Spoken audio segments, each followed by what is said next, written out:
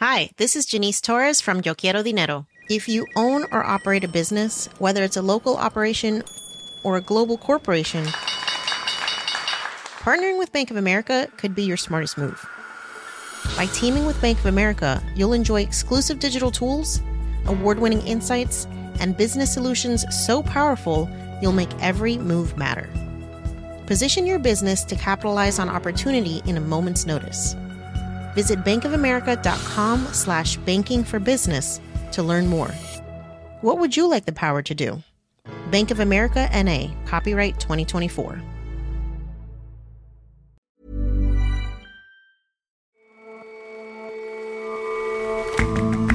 Hello and welcome to The Intelligence from The Economist. In London, I'm Jason Palmer. And in New York, I'm John Fassman. Every weekday, we provide a fresh perspective on the events shaping your world. Being on a company's board of directors has long been seen as a cushy gig, a fat paycheck for just a few meetings a year. The reality is increasingly different. Boards are busier than ever and harder than ever to fill with the skills they need today. And Antonio Vivaldi was among the most prolific classical composers of all time, churning out more than 500 concerti. Most have fallen into obscurity, but we'll tell you how one of his compositions became ubiquitous.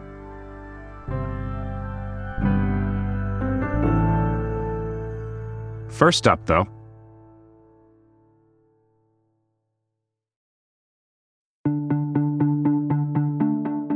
in recent weeks, two stories have dominated coverage of the war in Ukraine. The first is Bakhmut, a city at the edge of the Donbas region that once held 70,000 people, but has been almost entirely flattened by Russia's 7-month effort to capture it. The Kremlin now claims to have the city surrounded. Overnight, Ukraine's president, Volodymyr Zelensky, said that his soldiers would continue to defend Bakhmut, and that no part of Ukraine would be abandoned. Немає такої частинки України, щоб сказати, що від неї нібито можна відмовитись. Немає такого українського окопу, в якому стійкість і героїзм наших бійців були б нібито нецінними. The second is tanks. Which types the West is sending, how many, and when? Both stories are important.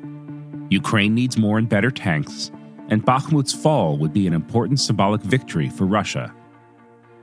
But behind these stories lies a bigger and more important one, of a new phase in the war that could begin with the spring thaw.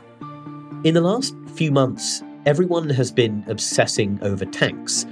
And I think that has led people to get distracted from a much deeper shift that is occurring in terms of military aid to Ukraine. Shashank Joshi is The Economist's defense editor.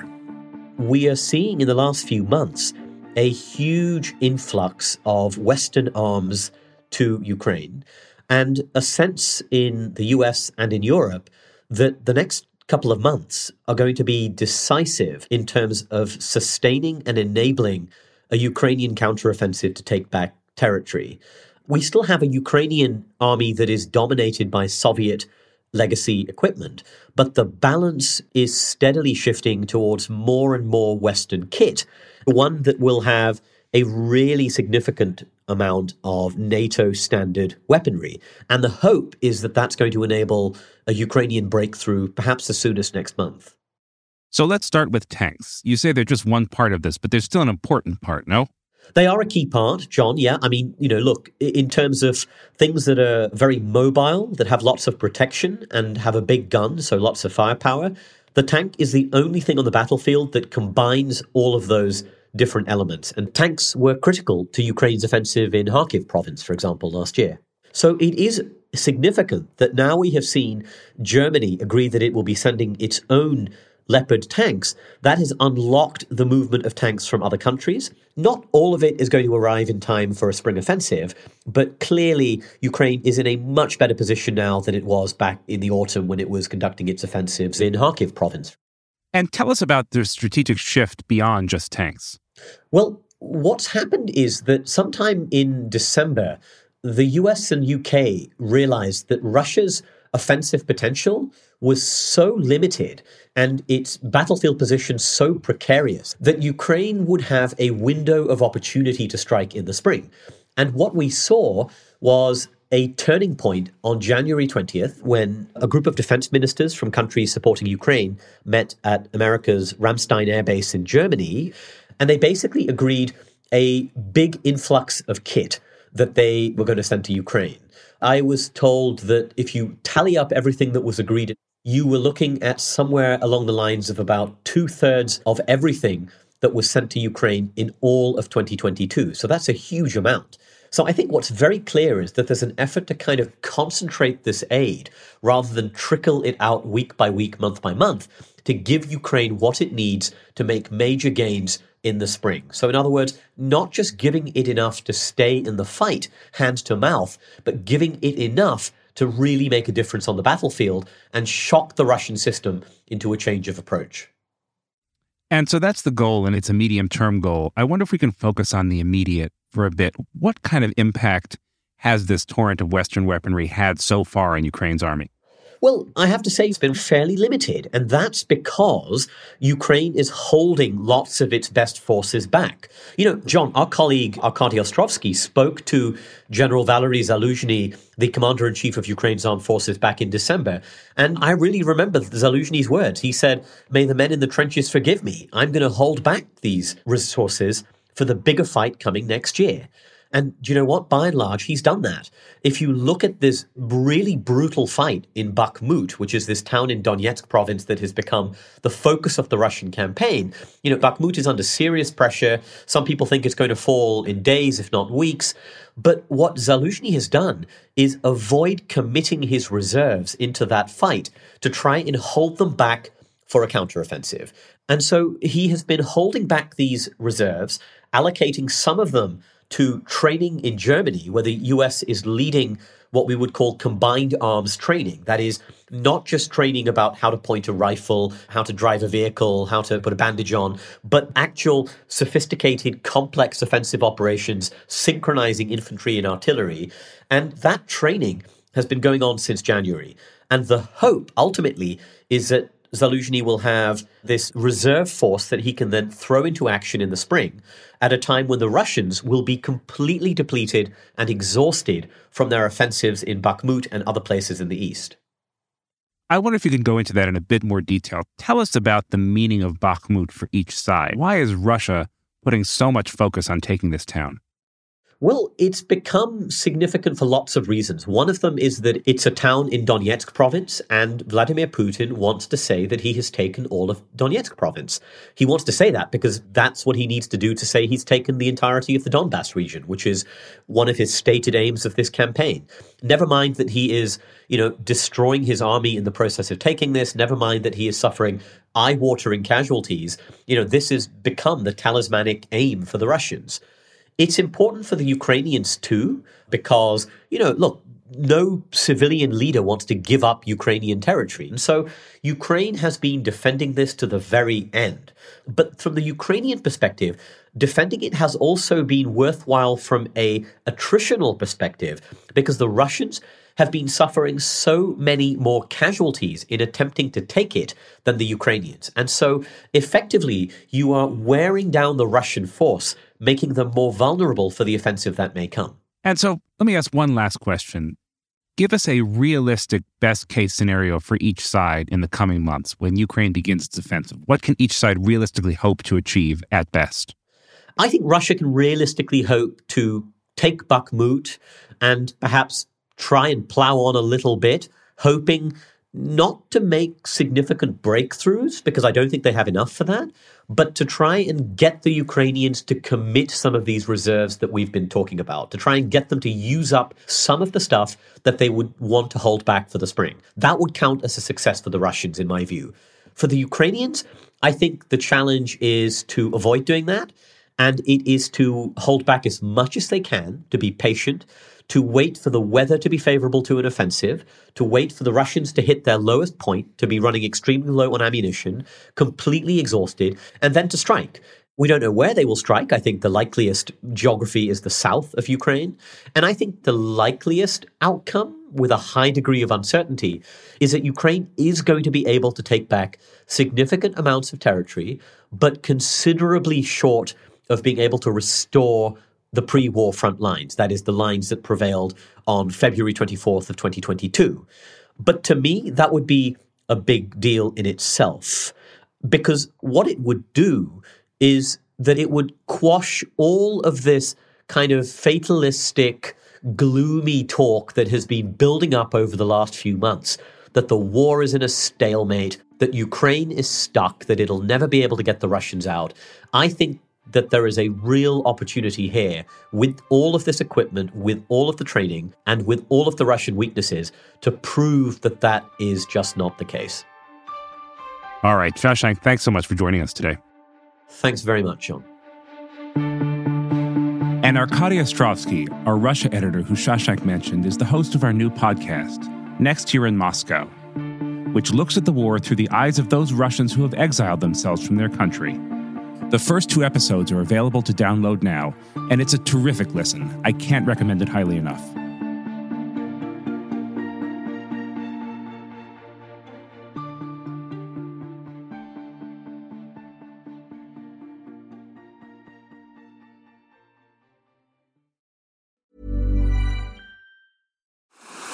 What's next in innovation?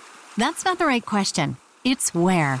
Puerto Rico is more than just a tropical paradise. It's an innovations paradise, where startups and global players coexist in a vast and vibrant ecosystem, where talent runs deep, highly skilled, and bilingual. Plus, Puerto Rico has the most competitive tax incentives in the U.S. If you believe your business can go anywhere, this is the place to bring it. Find out more at investpr.org/economist.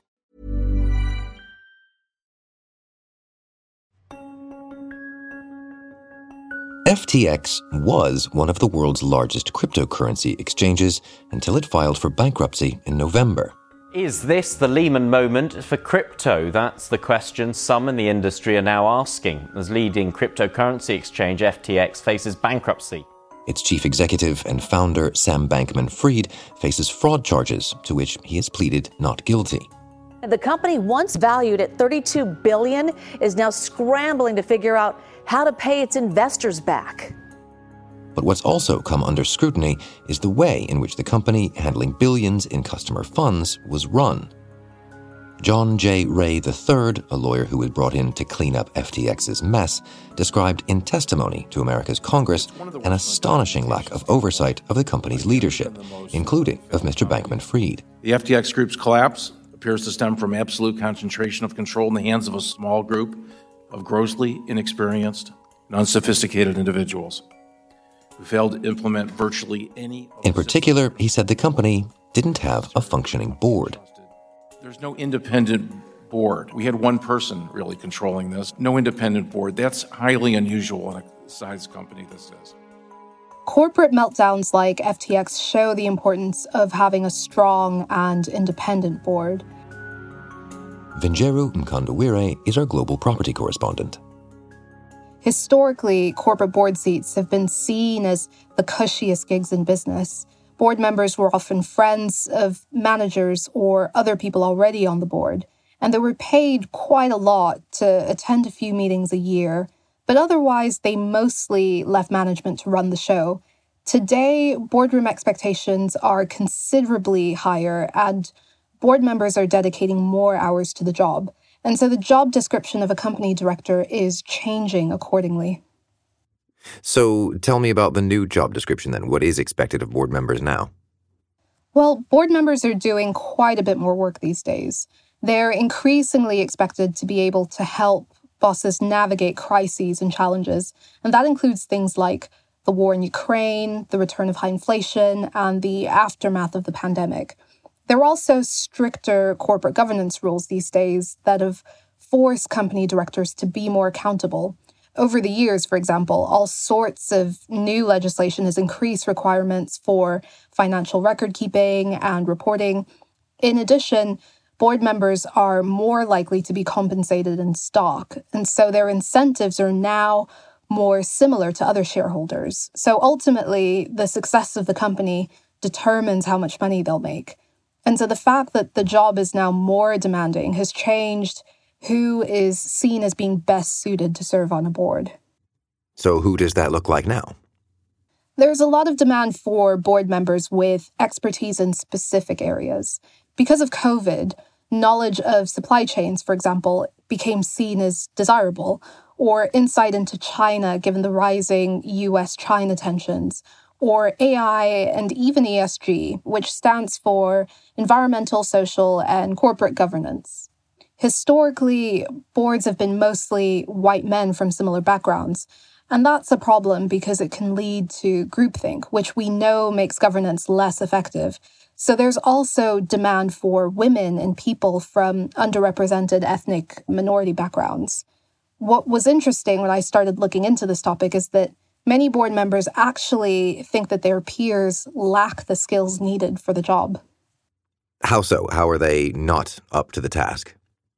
Well, PwC, one of the big four accounting firms, surveyed more than 700 public company directors in America last year, and they found that less than half of them thought their peers had a good enough grasp of ESG issues or cybersecurity, and nearly 1 in 5 said that their peers were reluctant to challenge management, which is arguably their most important job. Another concern has been that boards aren't replacing company CEOs as often as they used to, even if the CEOs are underperforming. And we know that early on in the pandemic, directors avoided replacing CEOs because there was so much uncertainty. The trouble is that this reluctance to dismiss CEOs has continued because of new sources of uncertainty, like the war in Ukraine. As a result, directors are promoting company insiders to the CEO role at a record rate. So if these boards are underperforming, even in the estimation of some of the people on these boards, what's to be done? Bringing in new blood would be a good start, but this is often difficult to do. Historically low turnover on boards means that there's often little room for newcomers, and few companies impose term limits on directors, so some members stick around for decades. Charlie Munger, who recently turned 99, has been on the board of Berkshire Hathaway since 1978. And where there are openings, it's hard to find candidates with in-demand expertise like AI or ESG. Why, though? Why are those skills so hard to come by? Well, these are relatively new areas of expertise, so companies are often fishing in the same talent pools. The result is that boards are getting more expensive to recruit and more incestuous. 65% of S&P 500 non-executive directors sit on at least one other board, and 1 in 10 sits on at least 3. Experienced directors who aren't white or male are in especially high demand. I interviewed Monty Mannings, who's a former lawyer, and she's held non-executive positions in firms on both sides of the pond. And she said that she was inundated with calls from recruiters in the months after the murder of George Floyd, which happened to coincide with the 5-year Parker Review into boardroom diversity of UK companies, so the FTSE companies in Britain. And both of these events sparked a major hiring boom for directors from ethnic minority backgrounds. So moving forward, recruiters are trying to cast their nets more widely. They'll probably have to spend longer on recruitment for board members. And in the meantime, current board members will be busier than ever. Vinjero, thank you very much for your time. Thanks for having me, Jason.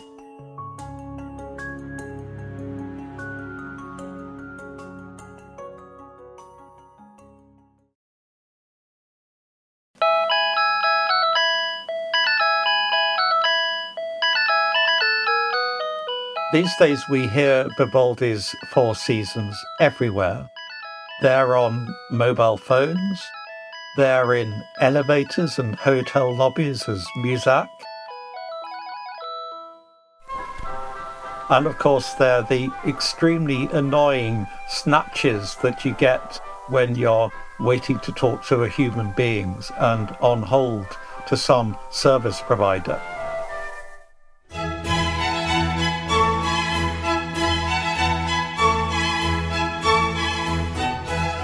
Boyd Tonkin writes about music for The Economist. Vivaldi's Four Seasons are perhaps the best-known pieces of classical music in the world. Of course, there's nothing natural in this state of affairs. It came about almost because of a collection of accidents. This year may be the 300th anniversary of Vivaldi finishing the Four Seasons. We don't know for certain, but 1723 is a perfectly plausible date. This is music that has become, whether you like it or not, the soundtrack for everybody's lives. And the story of how it got to this weird position is, I think, very interesting.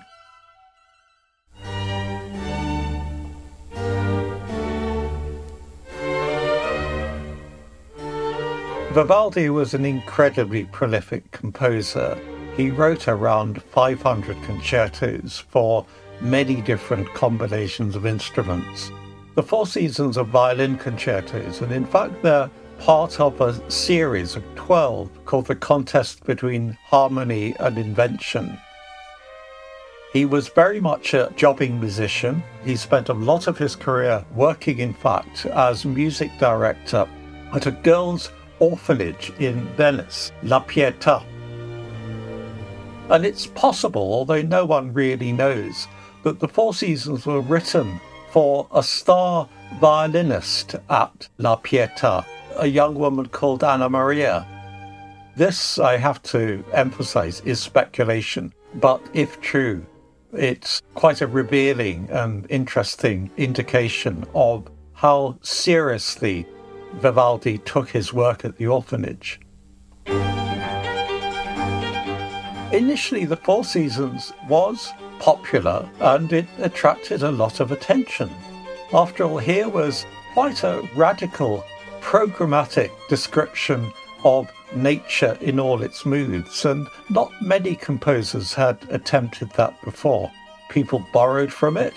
You'll even find a snatch of spring in one of J.S. Bach's cantatas from the next decade. But then in the 19th century, Vivaldi's name really fell from grace.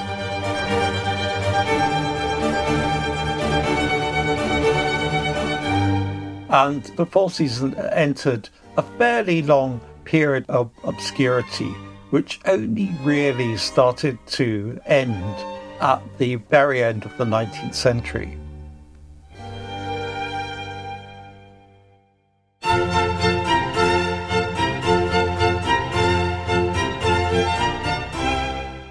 By the early 20th century, Vivaldi was beginning to be a name to conjure with again.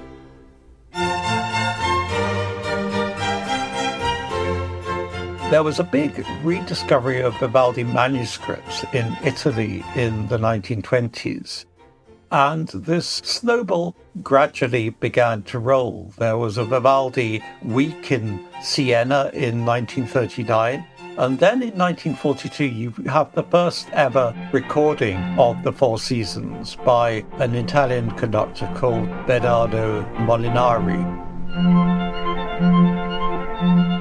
The trouble is that there was a certain, let's say, questionable element to this revival, in that Molinari had dedicated his transcription of the Four Seasons to Benito Mussolini, the Italian dictator. So you had a Vivaldi revival starting to get going, but at some level it was a bit tainted by fascism.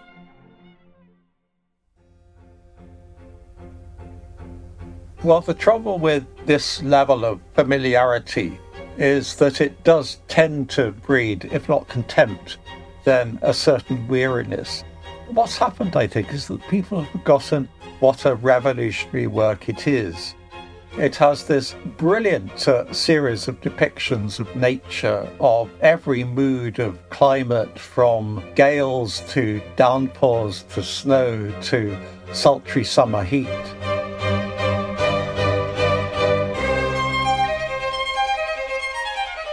It has these extremely witty accounts of natural sounds, of birdsong above all.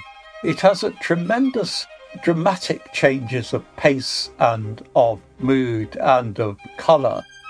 And I think his operatic flair and his sense of theatrical contrast is always at work.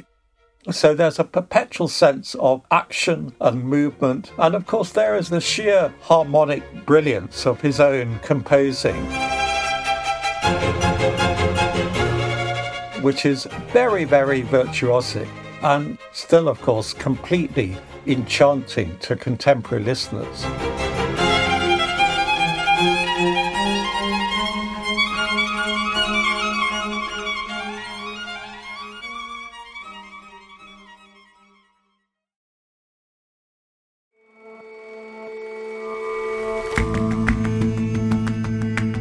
That's all for this episode of The Intelligence. Let us know what you think of the show. You can get in touch at podcasts@economist.com. And you can subscribe to The Economist at economist.com/intelligence offer. The link is in the show notes. We'll see you back here tomorrow.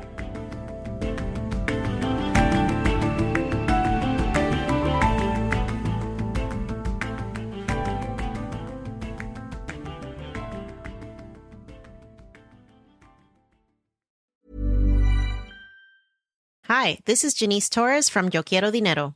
From a local business to a global corporation, partnering with Bank of America gives your operation access to exclusive digital tools, award-winning insights, and business solutions so powerful you'll make every move matter. Visit bankofamerica.com/banking for business to learn more. What would you like the power to do? Bank of America, N.A., copyright 2024.